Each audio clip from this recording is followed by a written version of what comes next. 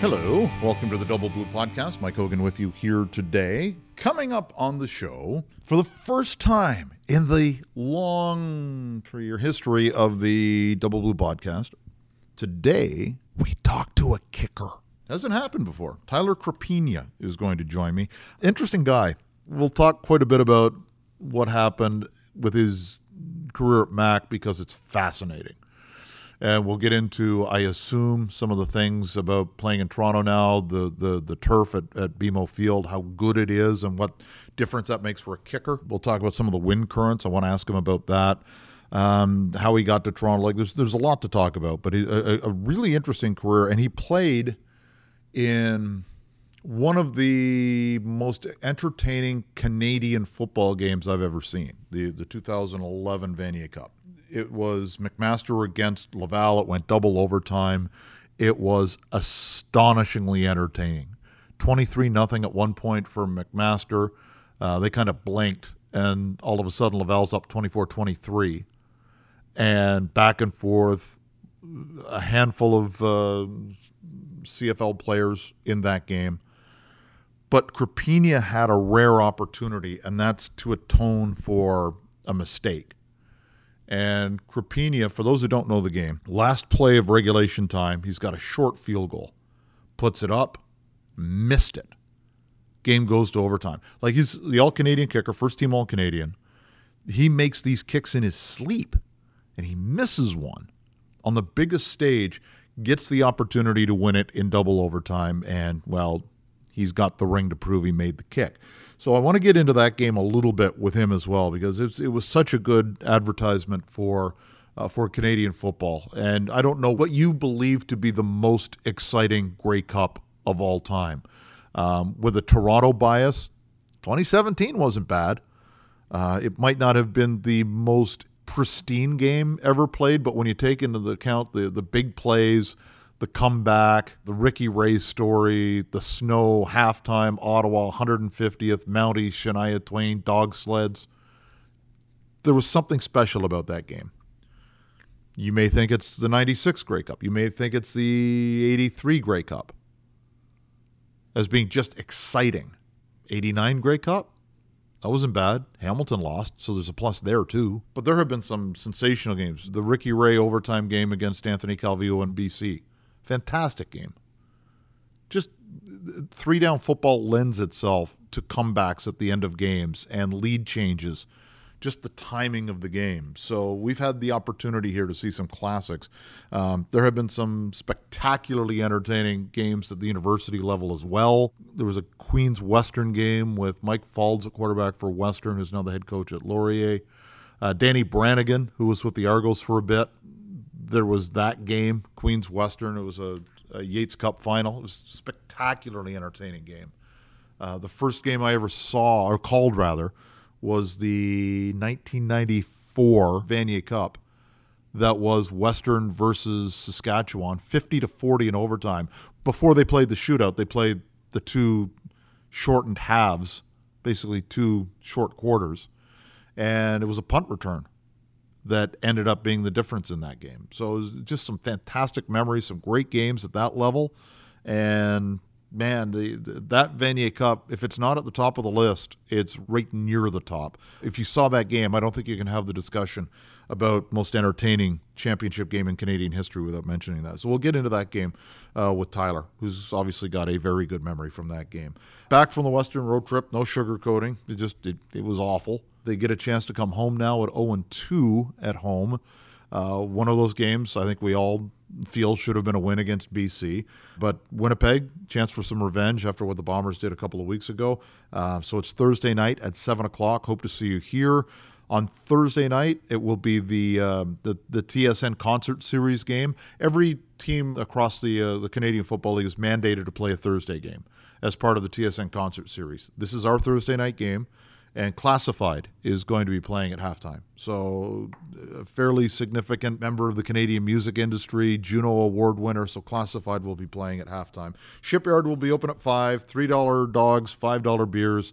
I hope you can come down. The weather, as we record this, looks to be spectacular. Sunny and 25. Again, when you're sitting at home in the middle of February saying, man, I wish I could be at an Argo game.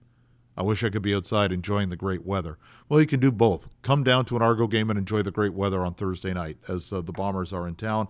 And you can boo Mike O'Shea and Jordan Younger and Glenn Young and Paul Lapalisse and all those former Argos players and coaches who are now in Winnipeg. So it's Beat the Pig night on Thursday night. Let's see.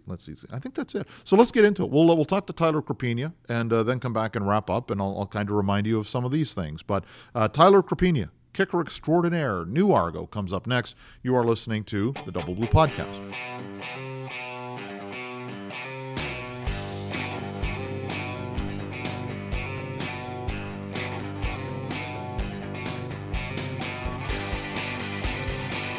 And welcome back to the Double Blue Podcast. Mike Hogan with you here today, along with one of the new Argos this year, Tyler Crapina, kicker extraordinaire. How you liking Toronto? It's good. It's a nice city. It's nice facilities and everything. I'm really liking it a lot. And back in Ontario. Yeah. It's good to be back here. You're an Ottawa kid. When you were growing up, did you always have a stronger leg than all the other kids your age, or is this something that kind of developed as you went along? I mean, I think at a very young age, I think when I was like 9 years old, I was one of 2 kickers in Ottawa actually kicking field goals at that time. So, I mean, it's kind of something that's just kind of, I guess, developed. I played soccer growing up and everything, so I was always the guy taking the goal kicks and stuff for our goalies. So, I mean, just kind of naturally blended into to doing kicking, and basically. Did you always enjoy football, or was it soccer first, and football was kind of something you did because it was fun to do too? I think being Italian is pretty much me in soccer right away, and that was kind of my first love, and I think I kind of gradually learned to love football after a little bit, and I've been playing football since I was about 9 years old, so it's kind of started almost like just after soccer. It's always been a thing for me. Now, before you went to Mac, were you on Team Ontario or Team Canada? You were doing all-star stuff, were you not? Yeah, I played a couple of years for Team Ontario, and then I did actually 1 year with Team World, and that's where I kind of met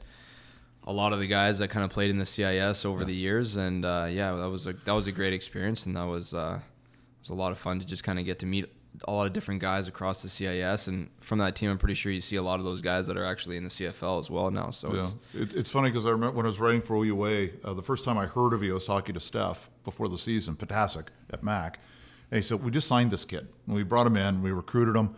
He said, there's nothing to him, but he's got a great leg. I think we're going to be good from here on out.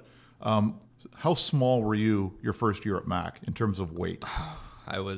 I think I weighed in at like $155. There was really not much. I think like a couple of comments were just like, is this guy like in grade 9 or something like that when I first got into Mac? So it was pretty funny, I think. And actually, I don't even think I really even like put on that much weight until after I kind of graduated, and that's where I kind of started developing a little more. So maybe I'm a little bit late bloomer. I don't know. Because it's fun. I actually remember seeing your first game on television. It was against Queens. Yeah. And, okay, let's see what the hype is all about. And I see you for the first time. I'm thinking, this kid's not going to get the ball to midfield because it's like you were so slight. And the first kickoff you did went to the goal line. And I went, oh, okay, there's something here. And I looked it up. You had a 47-yard field goal in that game, too. Yeah, no, that's I think that was actually my second kick in the CIS, that 47-yarder. Mm-hmm. I was a little bit nervous for that. I mean, it's always one of those long kicks to start everything off. So, I mean, it was good to get that one in under my belt. And I think that kind of actually calmed me down a little bit. And that kind of, at least made me think, like, all right, like I belong here. You know what I mean? I'm able to do this. Let's just keep rolling from there. Why Mac? How did you get away from Ottawa? And Carleton wasn't around yet, right? No, Carleton wasn't around. I was actually, I know a lot of my Queens buddies won't like to hear this, but I was actually pretty much almost ready to go to Queens at that time. Sure. Yeah, closer to home. Yeah. I mean, great school, good football program and everything. And then I kind of went on this recruiting trip to Mac, and I guess I just kind of fell in love with it. It was a nice campus, good school academically. You know what I mean? Like, it was a very young team that sounds cliche saying this now. I thought like potentially win a Vanier Cup. You know what I mean? Like, I'm sure everyone thought that of the school they chose, but I felt like it was a good fit for me. I could come in and play right away, and that was kind of important to me.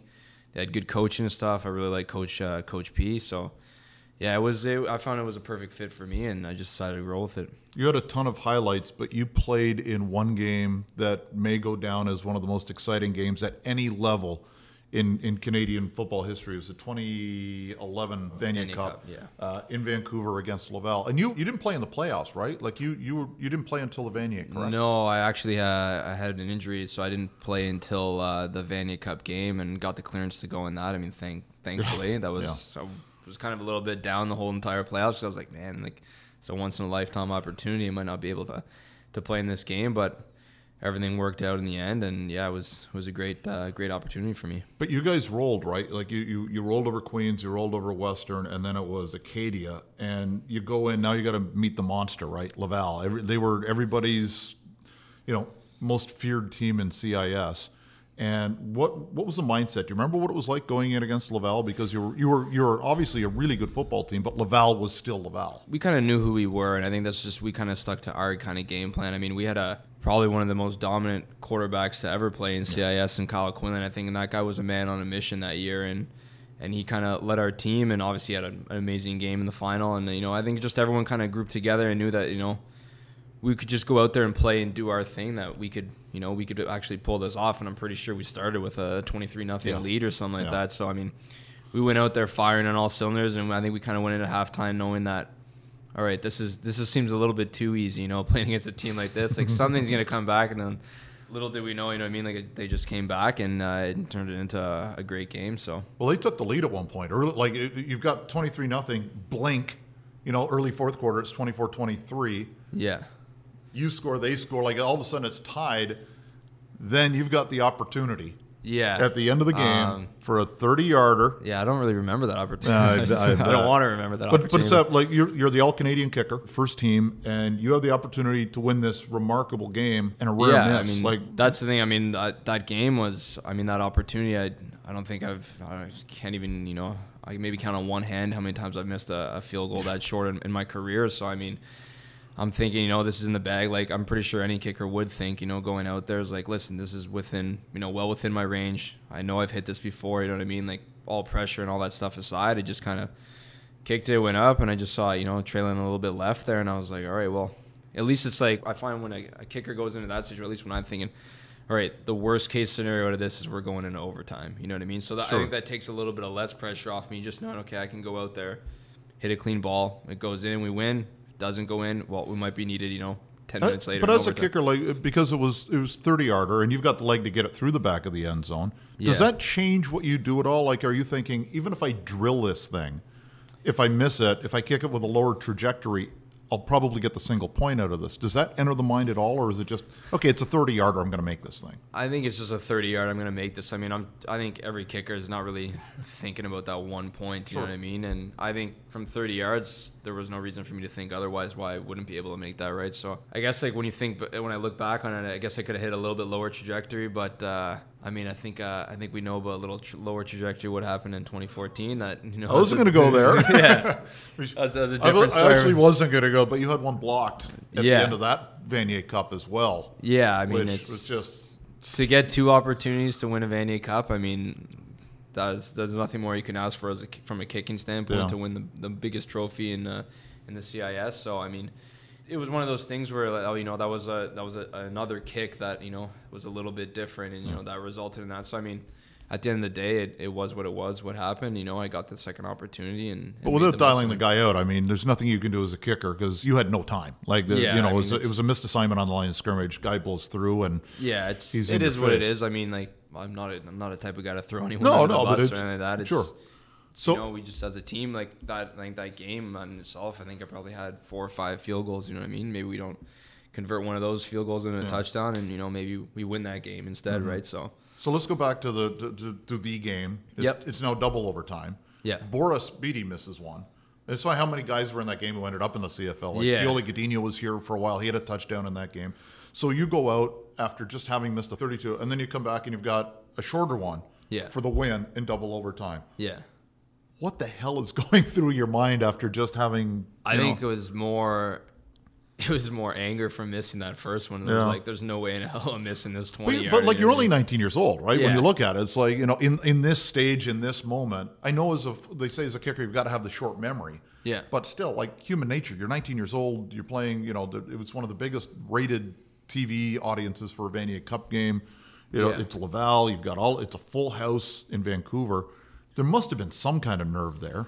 Yeah, I mean, like, it's definitely nerves going into the second one, but I mean, like I said, now going into that second overtime, you know what I mean? Like, we got the final kick here to win the game, right? It's either you make it, we win this game. So, I mean, I feel like whenever I'm going into situations like that where I'm in the position to just end the game on the spot right then and there, I feel like it's almost a little bit less pressure just knowing that I could just finish this, you know what I mean? Like, I don't have to make this and then we have to do something else afterwards, you know what I mean, to kind of keep ourselves in the W. So, yeah, and I mean, it was just, I just wanted to go out there, hit a clean ball like I always do, and I like I said, it was a little bit of anger kind of coming back, and I was like, there's no way in hell I'm missing this one. Like, we're gonna end it here and now. So I mean, everyone did their jobs. Great snap, great hold. Where's the ball?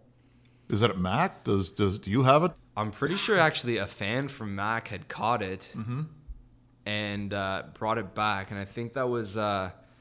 There was that and my field goal, the shoe that I kicked the field goal with. I think it was in the CFL Hall of Fame there for a little bit. Oh, that's nice. But they gave me my shoe back, and then they I don't know where the ball is though. So where's the shoe?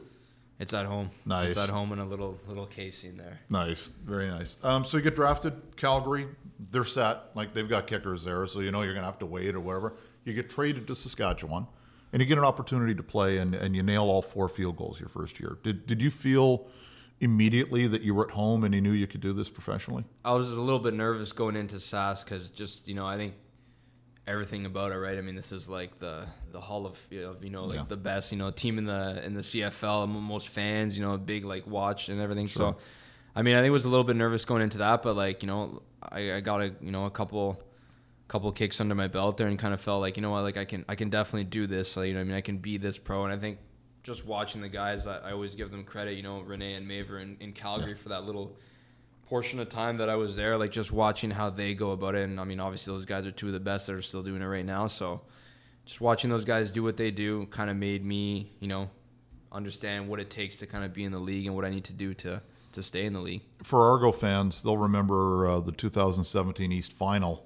here at BMO with a little bit more happiness than you would. What do you remember most about that day? I mean, quite honestly, I remember me and Josh Bartel were on the sidelines thinking with about 1:30 left after I hit that field goal to go up, I think it was by 2 points or something like that.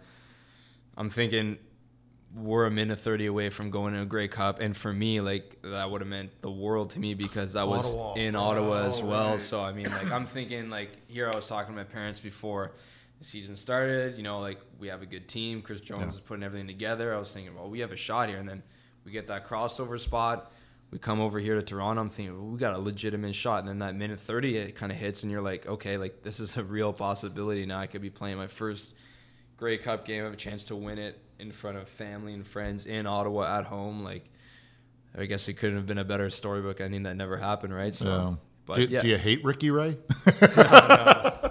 No, I can't say that. I mean, the Argos were a good team that year, and obviously, winning it all, it was kind of destiny for them. Speaking of BMO Field, it's a grass surface. It's a brand new surface as well, so it's different than 2017 when you were here. Do you find a big difference kicking on grass as opposed to field turf? I actually like it. I mean, that's kind of what, even when I practice at home in Ottawa, I mean, mostly kicking on high school fields that are grass. It's tough to find a turf field there. Yeah. It's nice though. I mean, this is immaculate. This is probably better than any turf field, no matter how fake it is. I mean, like the condition that it's kept in, I mean, it's amazing, right? So just I find it a little soft, and it's nicer for planting and stuff on my feet. And yeah, I really like it. I like the feel of it. When you've got your plant foot specifically, how finicky are you about shoes? Like, are you one of the guys that'll have 15 pairs of shoes and you just got to find the right one? Well, I got about 10 pairs of right-footed shoes that are all worn out now, so I kind of rotate between those. And then I'm able to stick with about 1 or 2 plant shoes for a long time. I mean, for a field like this, I have a little bit longer studs. Yeah. And for turf, I have a little bit shorter studs. But I mean, I have the shoes though for every kind of surface, so I got that down pat now. So it was like you end up here, coming to Toronto, back to Ontario. Was it an easy decision? I don't know if you had options at the time, because it's, when you're kind of on that bubble, sometimes you have options, sometimes you don't. Did you have other options when you signed here? Well, I was actually I was in Montreal for about 4 days. I was part of the Alouettes. Oh, that's right. I forgot about that. Oh, yeah, that's right. So that's right. I was there for a little bit, just trying to figure stuff out there. Next thing you know, I guess I'd come home for the weekend, and I was planning on going back on the Monday. Mm-hmm.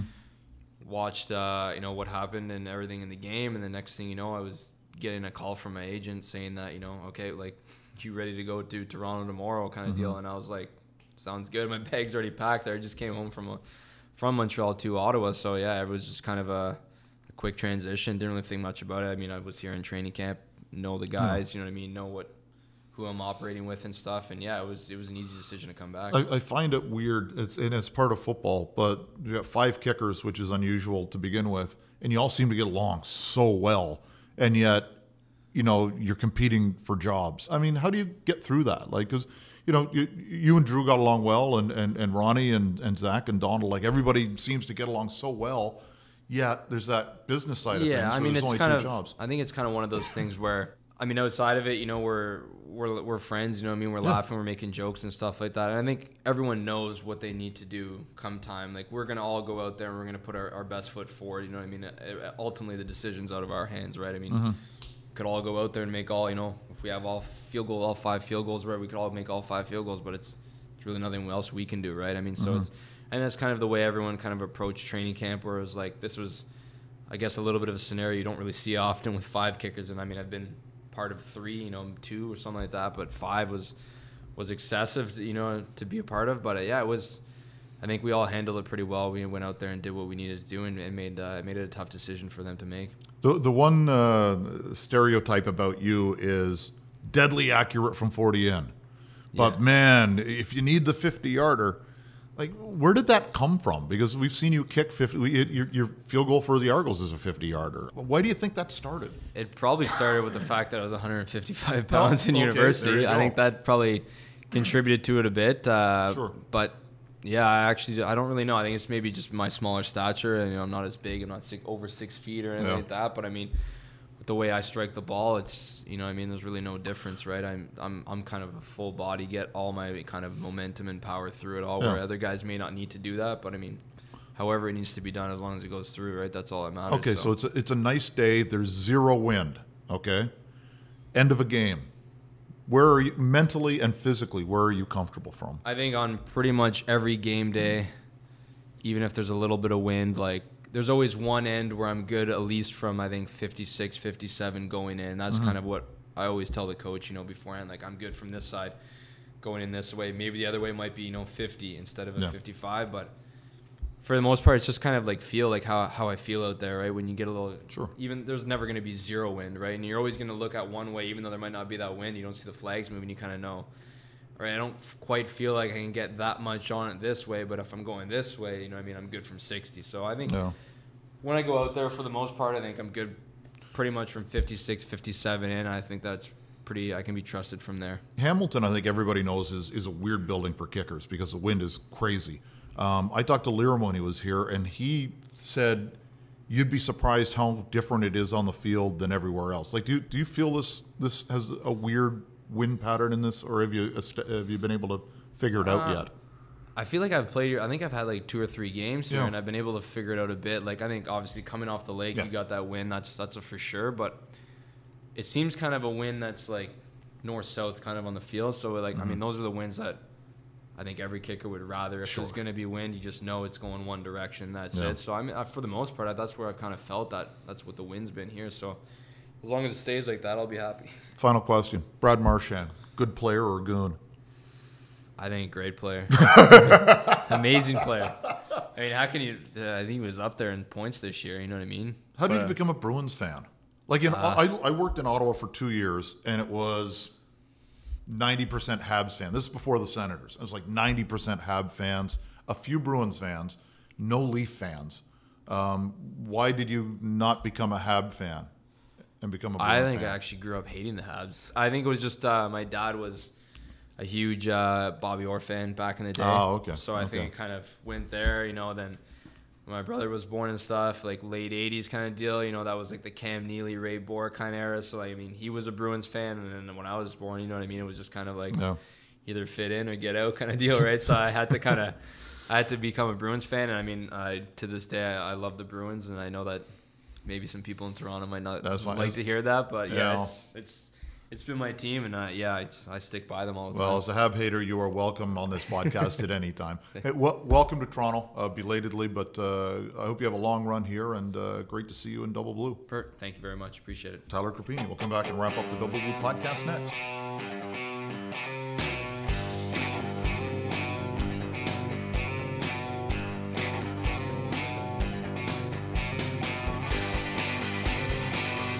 That was Tyler Crapini, place kicker, Toronto Argonauts, the first kicker on the program, and a very, very entertaining interview. I will vividly remember that night seeing him play that game. It was a Sunday night. It was a rare Sunday night game, first game of the season as McMaster played Queens, and Steph Potasic had warned me about this scrawny little guy who had played for Team Ontario, Team Canada, and he said the kid might be the answer to our kicking problems, and boom, next thing you know, here's this kid becoming an All-Canadian, and there was nothing to him at all.